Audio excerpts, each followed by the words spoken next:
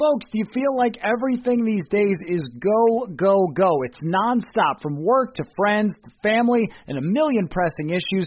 Sometimes you just need to take a play off and hit the reset button. That's when you reach for a Coors Light. It's made to chill. Hey, it's that time of year in Minnesota again to get out on the lake, go to the cabin, sit back, watch the baseball. Coors Light is the perfect refreshment to chill during these summer months. There's only one beer out there that's made to chill. The mountains on the bottles and cans turn blue when your beer is cold, and that way you know it's time to chill. Hit that reset button with some mountain cold refreshment. Coors Light is cold lagered, cold filtered, and cold packaged. It's literally made to chill. It's crisp and refreshing as the Colorado Rockies.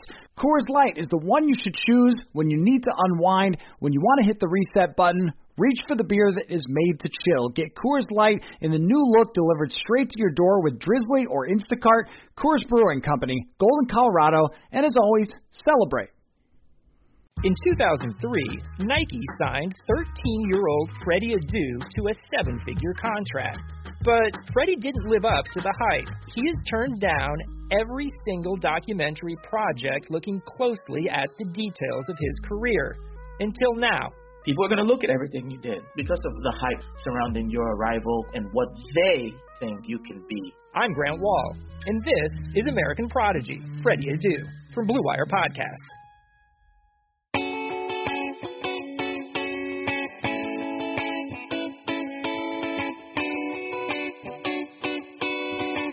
Well, welcome to another episode of Purple Insider. Matthew Collar here, and from the Star Tribune joining me is Andrew Kramer. We both did our film pieces yesterday. Jeremiah Searles didn't get a chance to grind the tape, so let's grind the tape, Andrew. What's up? Hey, not much. Doing pretty well. Thanks for having me on. Okay, here's where I want to start. I went back and looked at every third down on both sides of the ball, and the thing that really stuck out to me was they did something that they haven't usually done, which is put Justin Jefferson and Adam Thielen right on top of each other in a split that spread things out, which is not usually what we know the Minnesota Vikings for, and they had a lot of success with it, and it looked like, just to me, Andrew, that it was something that they saw in the way that Chicago was going to play against Thielen and Jefferson, or just the way that they played third downs and long, that really worked. And I think the connection here, to sort of just tie it into a bigger picture thing, is that Gary's getting it, Andrew. Like, I think at the beginning of the season that maybe he needed to add some things, some motions, a little creativity to it. But this one I think was really impressive, the way they handled the third downs. Well, and at the beginning of the year, they didn't have Justin Jefferson, right? They weren't kind of putting him out there in these ways. And I think when you've got these two guys, they can use them now the way that they kind of use Stephon Diggs and Adam Thielen, where, hey, you've got to be wary of both these guys. It's not B.C. Johnson and Adam Thielen where you can just say, okay, we can worry about Adam and take him out of the game. I thought it was interesting, too, the way they deployed those guys on third downs. Not only that, it's just the proficiency that Kirk Cousins played with in those settings. We have not seen him play that quickly, that decisively, that accurately, so consistently out of shotgun, non-play action plays, standing back there, a lot of times empty sets by himself. They'll motion people out. The pre-snap motion they were using was getting guys out of the backfield and spreading them out and getting these 5-wide looks that we are not used to seeing Kirk Cousins thrive in or really do all that much. And to do it against this Bears defense that is going to pressure you if you leave nobody up there to help the offensive line. And it was Kirk standing in there, trusting the offensive line and getting the ball out on time and delivering it. And to me, Matt, it was about, too, how he pinpointed some of these matchups. When you talk about attacking the Bears defense, it looked to me like they knew if we throw at anybody but Kyle Fuller, we've got a pretty good shot at completing it with Adam Thielen or Justin Jefferson. Now, a great point that you make, that I would have suspected that they would have said, okay, let's make sure we're going the max protect stuff, which they have used a lot this year, and only send 2 receivers out, and that's how we're going to get 2 or 3 people on Khalil Mack. And instead, they allowed Brian O'Neill to be on an island with Khalil Mack. And so here's the thing about contextualizing Pro Football Focus grades. Brian O'Neill's Pro Football Focus grade is horrendous for Monday night. but hanging on for dear life and not giving up any sacks to Khalil Mack, even if sometimes he was just a road cone that got run over, but at least slowed down Khalil Mack. When you're put on an island like that with one of the best players in the NFL, and you even hang on for dear life and don't give up a sack, I thought that was interesting and also spoke to how much they trust Brian O'Neill, and he was one of the low-key MVPs of the game because of that, even though his PFF grade was not good.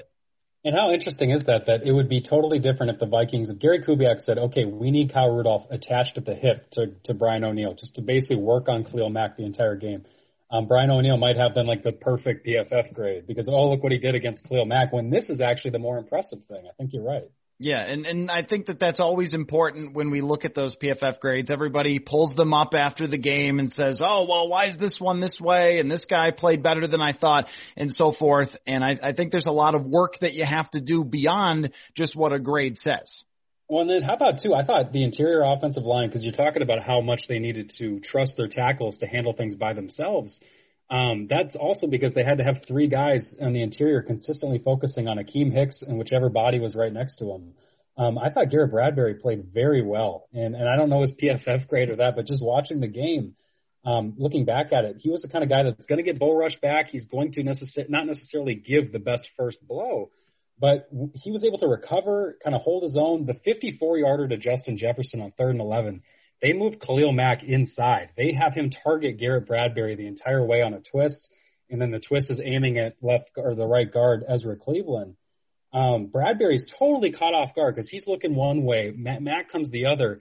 His feet are totally off the ground, but he's able to recover and kind of anchor Mack and kind of use his weight momentum against him and kind of leverage him away from Kirk Cousins. That was one of the most impressive snaps I've seen Garrett Bradbury take in the NFL, and it doesn't look pretty, and it probably doesn't register that well on PFF. No, you're right. He did not get a great pass blocking grade. His overall grade for the game was good, and he's up to, in terms of overall grade, the 5th best center in the NFL right now, which is exactly what we talked about in the offseason, that he needed to take a huge step forward for this offensive line to be average. And I think what we've seen from them over the last few weeks is that I would put them under the category of above average these last couple of weeks. I would also say that Kirk Cousins got rid of the ball as quick as I've seen him get rid of the ball and be effective. A lot of times if you're asking him to do that, he's, struggling a little bit when he's trying to get rid of the ball quickly, and that's where some of the mistakes come in and so forth. But that is not what happened the other night, and I think that is in large part because Justin Jefferson is wide open all the time. And I think we need to talk about what Justin Jefferson can become, because he's doing this right now. He's putting up numbers that are literally Randy Moss 1998 type of numbers, and the league has changed and it's easier to put up these numbers than it was for Moss. But still, anytime your name is thrown in there and anytime you're a top 5 PFF wide receiver and averaging 18 yards a catch as a rookie, I mean, we're talking about a ceiling that is basically unlimited for Justin Jefferson, that he could by next year be considered one of the 5 or 6 best receivers in the NFL. He's such a well-rounded receiver, too, for how young he is. And it's kind of funny to look back at some of the pre-draft stuff because it was so focused on, well, is he just a slot receiver? Mm-hmm. Is he just going to be that kind of guy? And I think not only that, the Vikings have just blown the doors off that by making him sometimes their split end. They're putting him out there and being that main guy who can be that main deep threat. And with him and Thielen being so interchangeable, I think it was a 3rd down on Monday night's game. And it was a situation where the Bears, they rolled their safety coverage over the top of Thielen. It's a short side of the field for Jefferson, but he's running a slant. And all he has to do is beat Jalen Johnson. And Kirk Cousins, you can tell before the snap, knows he's going to go that way because of how quickly he turns to target that pass. Mm-hmm. And it was like a double move release by Jefferson. Basically, Johnson trips over his own feet trying to keep up with Jefferson on the inside. That kind of a release, that kind of a play to snatch the ball out of the air, too, because Kirk Cousins fired it in there. Those are things that you do not see from a rookie very often, and certainly we have not seen from Vikings rookie wide receivers over the years. This guy is special, and it's as you said, it's the multiple ways he can beat you, and that lets the Vikings basically say we can be unpredictable with this kid because he can do everything. If we were putting it in terms of Madden, I think that Jefferson's strength is something that I didn't know would be a 90. And that play that you're talking about, Johnson basically tries to just grab him and take him to the ground, and Jefferson runs right through him. It's like it doesn't matter that I'm dragging a body with me on a slant route that should have been a flag, honestly. Tough night for the refs, but we don't need to get into that. But honestly, tough night. There were like 4 calls that I went back in the film and went, what? But anyway, the fact that he ran right through that, the throw is assuming that he is not dragging a body, so it's out in front of him, and he snatches it out of the air. I don't know if you could come up with a Justin Jefferson comp. Here's what I think, is like, take DeAndre Hopkins and all the things that he does with his hands, how his hands are just unreal, like anything that's in his ballpark he's going to grab, and make him faster. And I think that's what Justin Jefferson is. That's a good one, too, yeah, because he's not necessarily – I guess he's not the biggest guy in the world either, but he's just so elusive, so fast, and has all the traits and skills that you need, and it's such a well-rounded game. I guess what they call in baseball a 5-tool player, where it's got everything that you want in a wide receiver. And then I go back and look at it and think, how did the Philadelphia Eagles say, nah, I know, we're good? I know. And the thing about that, too, is I understand the projection when it comes to someone like Jalen Reagor and, hey, look at his athleticism and all these things, and he didn't have a good quarterback at TCU. But let's just, like, pull back to common sense land sometimes with this and look at, like, Jefferson is the most dominant receiver in college football on a national championship team and makes Joe Burrow the number 1 overall pick. Burrow has looked okay in the NFL, but, I mean, Jefferson was elite when it came to the contested catches, elite when it came to the yards after catch. And when you watch him with the football, he's just special. The 54-yard play, like, he's moving at a different speed than everyone else in kind of the same way that Dalvin Cook does. Yeah, that's absolutely it. What he can do after the catch when you set him up in those ways is also special. It's not just getting to that point with the routes and the hands and actually making the catch. This guy's also one of the most special athletes. And those are the things that usually don't slip by teams very often. When you've got a combine star, when Jefferson ran the 4.4, I thought everybody in draft Twitter was like, okay, there's no way. And the Vikings obviously watched the tape, understood what this guy can do as a real player, and clearly thought there's no way this guy's falling to us. And so when he was there at 22, I think they had their pick in almost immediately. There was no like hesitation or like, we'll use our full 15 minutes or whatever. It was, no, we need to get this guy in because this guy was that good. And it just shocks me now that we can even go down to them waiting until week 3 to get him on the field. I mean, it took them even maybe a bit too long to put him out there. Want to remind you to go to SodaStick.com to get your original Minnesota sports-inspired goods. There are many great designs. Someone on Twitter recently sent their John Randall shirt, and there's the Can't Stop the Thielen hats, the Tecmo Bowl throwback shirt, and much more. All of their apparel is screen-printed here in Minnesota on super soft, super comfy shirts and hoodies. You will love it. We're going to hook you up with free shipping on your next order. Use the code PURPLEINSIDER for free shipping. That's SotaStick.com. SodaStick, original Minnesota sports-inspired goods. Code PURPLEINSIDER for free shipping.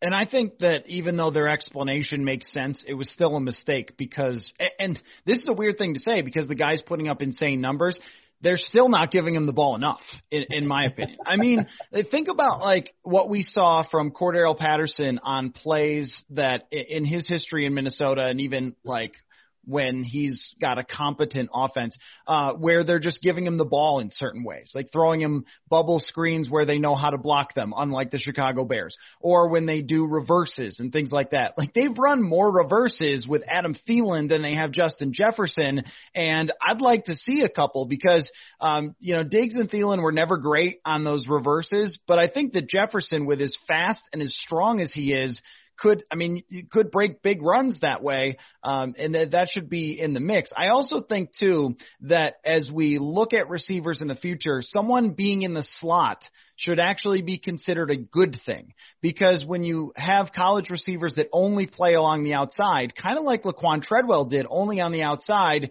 it only requires so much that you have to do. Inside is reading defenses and reacting and having a lot of different types of routes that you have to be able to master. And isn't it such an old school way of thinking, too, of like, well, you need to really be a big body and tough to win on the outside of the NFL? Well, you've got a lot of these corners who are getting called for DPI a lot more. Mm-hmm. I think we're seeing more off coverage in today's NFL because of the speed of the receivers. It just doesn't mean that much anymore to be able to beat press coverage the way that it used to. And then when you've got the speed and releases like Jefferson, it just doesn't matter because he can beat it. If you try to press Justin Jefferson, I think guys are smart enough to know you are going to be hard-pressed to do that because of the way he can just get off with multiple releases in a way that you see guys like Adam Thielen and Stephon Diggs do. This is a kid that has been crafting a very refined game for years. And, yeah, the fact that NFL teams, I know it's a loaded wide receiver class. I don't know how you let this guy fall to 22, but, hey, the Vikings will take it. I know. I mean, it really fell into their hands. Just one other thing on Jefferson, I'm sure you've noticed this. He is unstoppable on short out routes, which is really amazing to me because that might have been one of the criticism when he's lined up on the outside of, hey, can he get off the line quickly? And he doesn't really chop his feet the same way a lot of receivers do. He just kind of almost makes it a semicircle type of turn, and yet he creates separation, I think probably in part because he maintains his speed, but also corners are just now afraid because he can beat them straight down the sideline. Yeah, and it helps when you play some of these Bears corners. I mean, kudos to Gary Kubiak and that coaching staff for realizing there is a weak link on that Bears defense. Yeah. It's not the 7 guys in front of you. We need to get it to the out routes outside of the numbers and go after these guys not named Kyle Fuller because I think Buster Skrine, or whatever you pronounce that name, Jalen Johnson, both of those guys struggled to break. And you talk about Johnson dragging Jefferson down and being physical with him. The other guy, the slot corner, Skrine, couldn't even keep up with him. I mean, this guy was slipping around the entire time, and that was such a difference from the days when the Bears had Bryce Callahan, and they had some really strong nickel corner play. If the Vikings can take advantage of that, because they're going to play them again, obviously, in December, if they can do that again, this is a Vikings team that, they're going to be in that wild card race, I think. So we're bouncing around a little, and that's a slightly hot take. I still think that there's one of those classic Vikings letdowns on the way somewhere that's going to knock them out, and you've seen enough of those too. But let me highlight someone else who had a great game that has not been talked about a whole lot this season, and that's Riley Reiff. He's been, flat out great, I think, this year. This is the best version of Riley Reiff maybe we've ever seen during his entire career. Now, I know that the Bears outside of Khalil Mack are lacking a little bit of that extra pass rush on the outside, but do you think that they'll consider trying to bring this entire offensive line back next year the way it is? Because the way I'm looking at it right now, I like what I see from Ezra Cleveland at right guard. That can stay that way as opposed to this constant shuffle of, hey, now you're a left guard, now you're a center, now you're a right guard, you move over there, you move over there.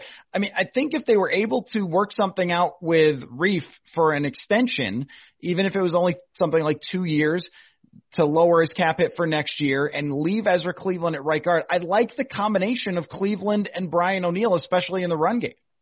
Yeah, the Vikings should not be in the business, right, of thinking that they have the luxury of options, of thinking that, if we move Ezra to left tackle and that's how we just thought it was going to be the entire time, so we'll stick with it, we'll figure out those guard spots. Will you? Because we haven't seen it. They don't have the options. We haven't seen necessarily rookies come in and make immediate impacts, even though Ezra's doing well right now. And I thought Ezra played very well on Monday night, considering who he was going up against.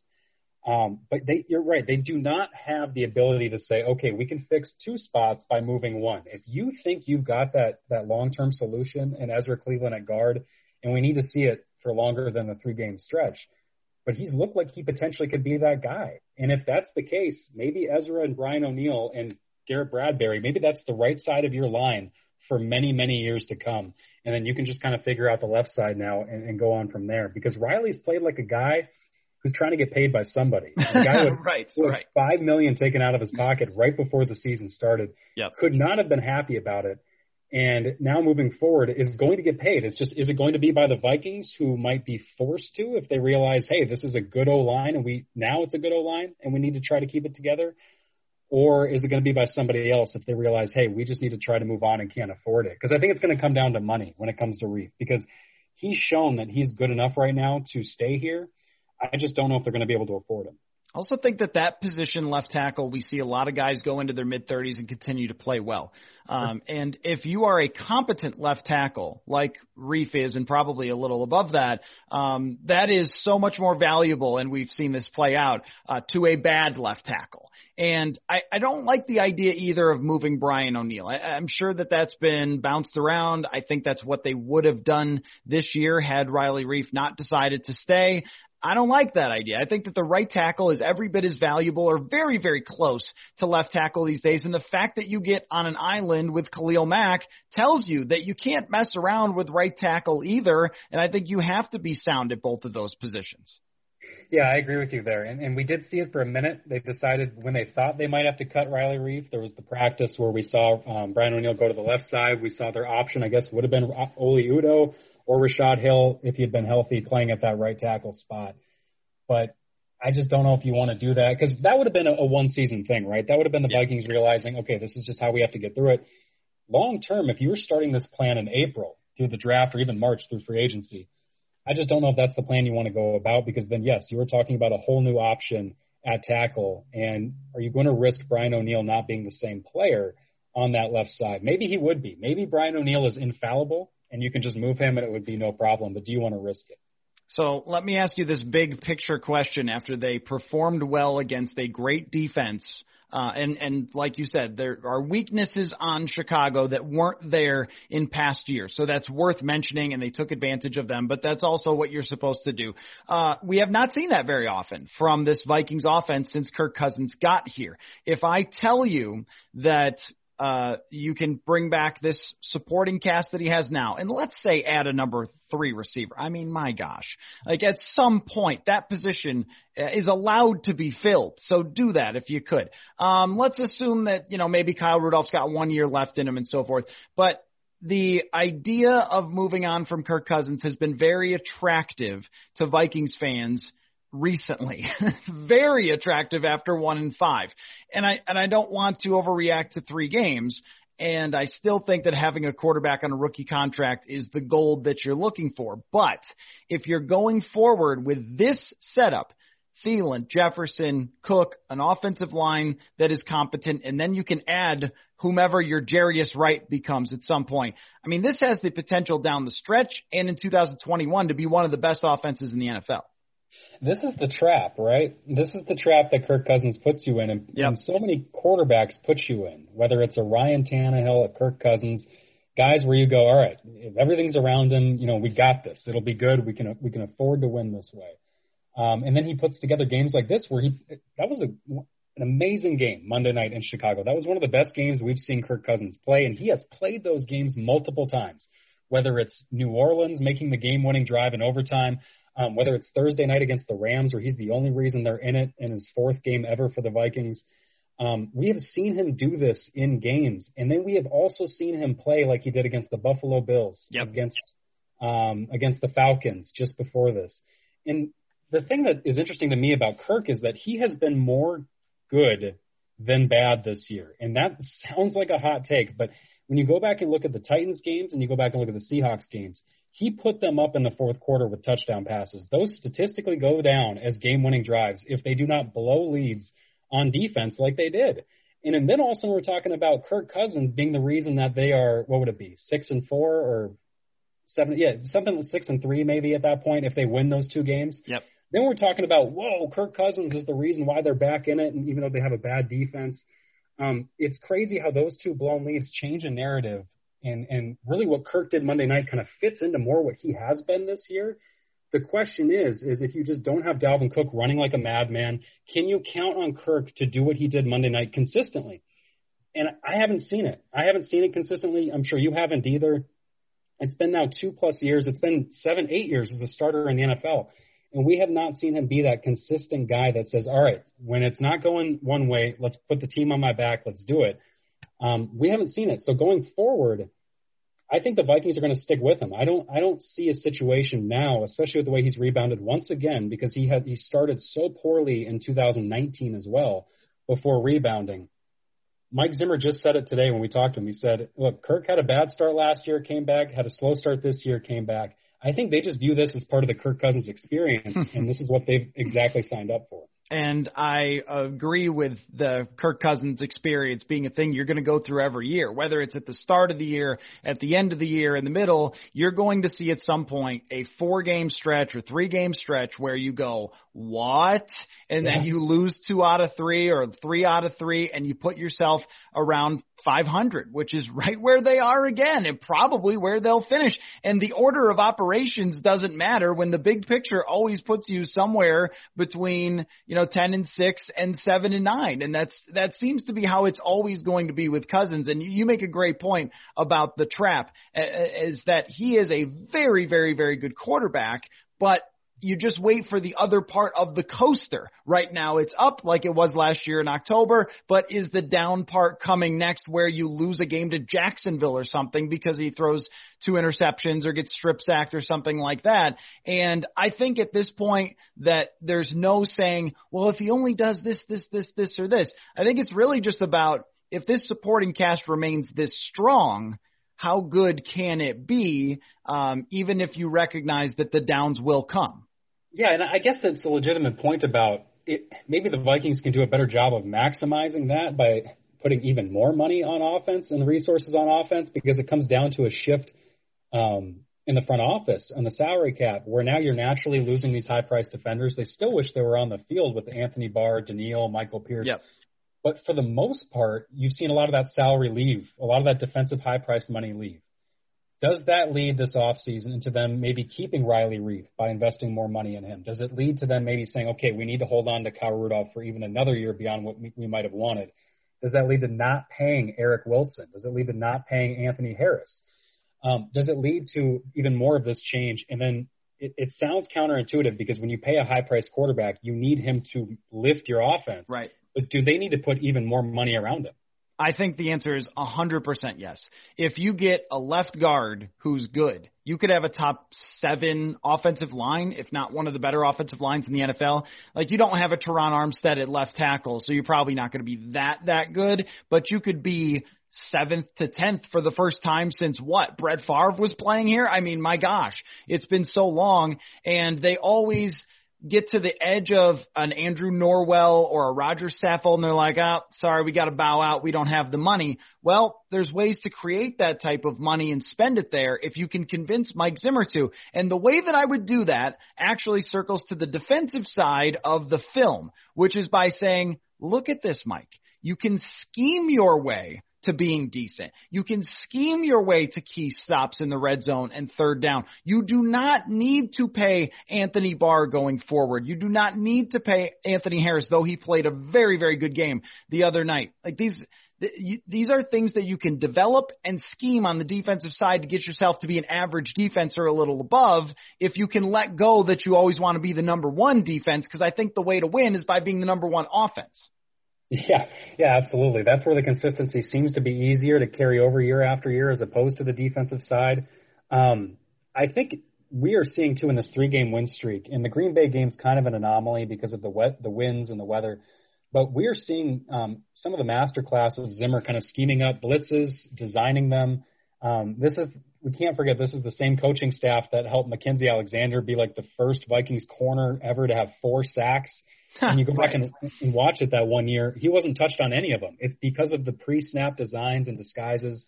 We're seeing that right now, and why, when Matt Nagy decides to give up play calling for Chicago, why Mike Zimmer could never do the same thing, because one of his best traits, as he continually says, is being a game day play caller and knowing the feel for the defense, knowing when to put the foot on the gas, knowing when to back off the safeties. And he had an issue with that at the start of the season, but we were seeing him settle into more of a groove of knowing what his guys can do and knowing, okay, when we are in a 3rd and long, I can afford to step on the gas a little bit and send a lot of extra pressure. And boy, did that rattle Nick Foles and really make the Bears look anemic. And he threw things at them that I haven't seen on tape all year. The Harrison Smith blitz that starts on the outside and comes up the middle, I haven't seen that. And the also inverting Anthony Harris and Jeff Gladney to where Anthony Harris goes from a safety position to essentially a corner position, and Gladney drops back into a zone, a deep zone, like he's going to be a safety. And like, wait, where are these guys going? What is this? Because you don't see that all that often in the NFL. So just changing things up on a play-to-play basis, is really impressive. The way that he creates pressures and has something different. There was another one that on the TV copy sort of looked like it was putting the linebackers over the A-gap like he loves to do. But then when I looked back at it, the Eric Wilson sack, it's like actually both middle linebackers are on the left side, and there's all the defensive linemen on the right side, and then it's a zone blitz, too. And I'm like, oh, my gosh, there's like so much happening here at once. And Nick Foles thinks he's going to go to his hot, but Afadi Adenabo is standing there like, wait a minute, what is he doing there? So it's just, it was fascinating and kind of a masterclass of how to create pressures in the NFL by Zimmer. And that tells you, I think, take whatever you can get for talent and develop it and draft it and whatever, but don't spend all the money there because your defensive mind can keep you in the game. Yeah, and that's the balance they have to strike. If they're not going to have a rookie quarterback a quarterback on a rookie contract, they are not going to be able to afford that. You can't, because otherwise you were stripping the talent that Kirk Cousins needs around him. And we know offensive linemen take years to develop. Those guys are always going to earn money. And I think the Vikings for years have had some of the lowest salary caps on the O-line as they try to draft and develop these guys. If it all goes well, you're going to have to start paying them at some point. That means you have to stop paying your Anthony Barrs, your Anthony Harrises, as you mentioned. And it'll be fascinating to see how they kind of shift that moving forward. 2020 has already reshaped how we work, and it's almost over. Businesses across the globe are challenged to be their most efficient, which means every hire is critical. Indeed is here to help. Indeed is the #1 job site in the world with more total visits than any other job site, according to ComScore. Indeed helps you find quality candidates quickly so you can focus on hiring the person you need to keep business going. Unlike other sites, Indeed gives you full control and payment flexibility over your hiring. You only pay for what you need. You can pause your account at any time, and there are no long-term contracts. And now, Indeed's new way of matching you with candidates instantly delivers a short list of quality candidates whose resumes on Indeed match your job criteria and that you can contact the moment you sponsor a job, making Indeed the only job site that can move as fast as you do. 73% of online job seekers in the U.S. Right now, Indeed is offering our listeners a free $75 credit to boost your job post, which means more quality candidates will see it fast. Try Indeed out with a free $75 credit at Indeed.com/BlueWire. This is the best offer you're going to find anywhere. Go right now to Indeed.com/BlueWire. Offer valid through December 31st. Terms and conditions apply. Football is in full swing, and you might not be at a game this year, but you can still be in on the action at BetOnline. BetOnline is going the extra mile to make sure you can get in on every possible chance to win this season, from game spreads and totals to team and player and coaching props. BetOnline gives you more options to wager than anywhere else. Head to BetOnline today and take advantage of all the great sign-up bonuses. Don't forget to use promo code BlueWire at betonline.ag. That's BlueWire, all one word. BetOnline, your online sportsbook experts. Okay, one funny, kind of quirky thing here. I didn't realize watching it on TV, and I really do miss traveling this year. I don't miss the Chicago press box because it is awkward, and their food for being Chicago is not good, which is confounding. But one thing that I think on the TV copy was hard to see was just how close Anthony Miller was to catching that ball and going into the end zone and taking the lead. And it crossed my mind as I was watching the tape, because you see some of the Bears players throw their arms up like, oh my God, we're going to win this game. Can you believe it? We've played horrible. And it comes within the fingertips. How much different are our conversations if Anthony Miller catches the ball and goes into the end zone? Because I think like they're back in the race, everything. And objectively speaking, a lot of things that are good to talk about. I mean, you go 10 for 11 passing on third downs with Kirk Cousins. You can't say, oh, that was garbage. But also they made a lot of mistakes in that game and kept the door open. And they are 4 inches away from having one of the most miserable Soldier Field losses that I think they've ever had. I think we're talking about Marwin Maloof a lot more. Yes. We're talking about Vikings special teams being just awful. The missed extra point, the kickoff return for a touchdown, that's 8 points right there. That's flipped. If they lose that game, we're talking so much about special teams, nauseating amounts about special teams. Yes. because that's what it would come down to. But you're right. Whether it's the 2 fumbles, the Kyle Rudolph one was a little like, I don't know if that was actually a fumble or not. Yeah, that was close.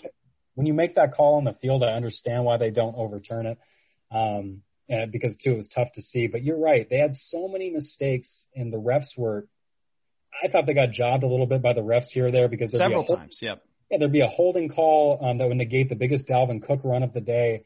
There's just some things that were just kind of, I don't know, head scratchers in terms of, no DPIs getting called in certain spots. It does change it, though, so much in the narrative and the way we talk about it. It goes back to the Titans and the Seahawks games. Yep. If they don't blow those leads, we're talking Kirk Cousins brought him back from the brink, brought him back from behind, and Kirk Cousins in his fourth quarter touchdowns. Somehow, only Patrick Mahomes and Deshaun Watson have more fourth quarter touchdowns than Kirk Cousins. How about that? Well, part of that is being way down against Green Bay and Atlanta and racking up a couple of TDs there. Chunks of that come through with eating in garbage time, but 3 of those touchdowns are Chicago, Seattle, Tennessee, and those are all games that they really should have won.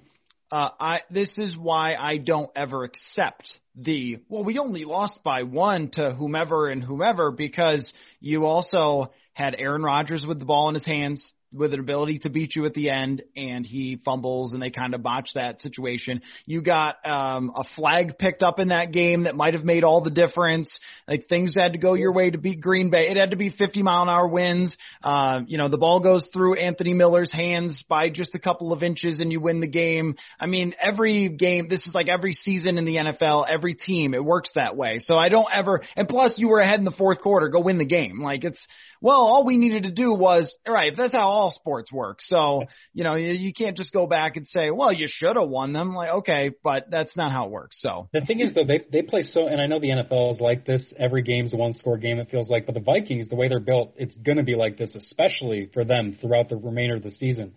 Matt, at what point is it going to cost them that their special teams are just so bad? Yes, it's going to.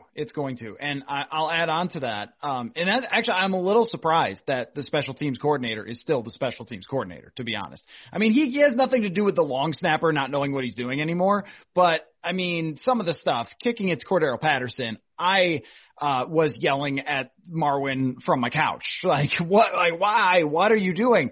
But, the other part of it, where I thought you were going to go at first was, at what point does it cost them to keep teams in games? I thought they kept Chicago in the game with the special teams, but also with not flooring it and throwing it to Justin Jefferson and Adam Thielen even more. And the same thing could be said for, the Green Bay game is a little bit different, but the same thing could be said for other games. How about Seattle? Other teams now who play Seattle, we're going to throw every play. When they played the Bills I think ran 7 times. You can't cover anyone. We're going to throw every play, and they put up 40+. They should have beat Seattle, but they also were running and keeping Seattle in the game. Turnovers kept Seattle in the game. I think at some point they do this to a team that we deem bad, and that team beats them because of it. I think that team might be Carolina. But anyway, I also think, though, on that point, I think the epitome of that, of them kind of playing, I don't want to say scared, but just, as you said, not really flooring it. 49 seconds left, 2 timeouts before halftime. And this has been a point where, up to that point, they had sustained drives. It's not like they were getting pounded, that they need to run with their tail between their legs into the locker room. They were doing a good job, and they basically sat on the ball. They went shotgun spread, handoff to Dalvin, same thing, handoff to Dalvin, and then we'll just walk in. They took a knee, basically. And that was weird to me, and that goes to show that I think Gary Kubiak realizes maybe some of the limitations of his quarterback and his offensive line and is just not willing to test it in certain spots, or maybe that could be coming from Mike Zimmer, who is thinking that in his head, and maybe Gary has all the trust in the world in his guys, and that's more Zimmer saying, let's play this one safe. I don't know. I think whomever it is at the top, there's somebody who's saying there in those critical moments, we don't need to push it. And even against Detroit, when they had the drive before the half, the first play was a handoff. And it was still let's just sort of play this easy. And then they get, 10 yards. Like, okay, well, now we've got to go for it. And it's kind of a odd approach in 2020 where you can fly up and down the field by passing the ball. Last thing for you is, what is the final record of this football team? What's your guess at this moment? Wow. Well, I guess I teased this hot take earlier. I think we're going to see this team compete for a wild card spot, if only because teams like the Niners, maybe Maybe the Cardinals stumble and can't figure it out, although they had their big win. I think there are enough teams in front of them, Chicago, San Francisco, Detroit, that are not going to maintain kind of what they at least set the trajectory for the beginning of the year.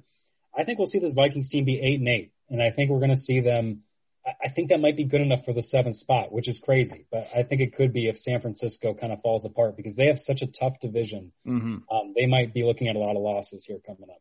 I think it goes one of two ways. Either they have a chance week 17 to get into the playoffs and lose, or they they are one game behind the Cardinals, and that Hail Mary against Buffalo is what ends up costing them, because only an Arizona Hail Mary could cost the Minnesota Vikings. Like as soon as that happened, I went, that's what's going to keep the Vikings out of the playoffs right there, because that is the Vikings for you. So if only it could have been a McCown who made that. I know. Luke, Cade McNown even, I would have accepted. Everyone should go read your film piece because it's excellent at the Star Tribune. You do great work, Andrew, and great to catch up with you again, man. Thanks for coming on. Yeah, you too. Thanks for having me on.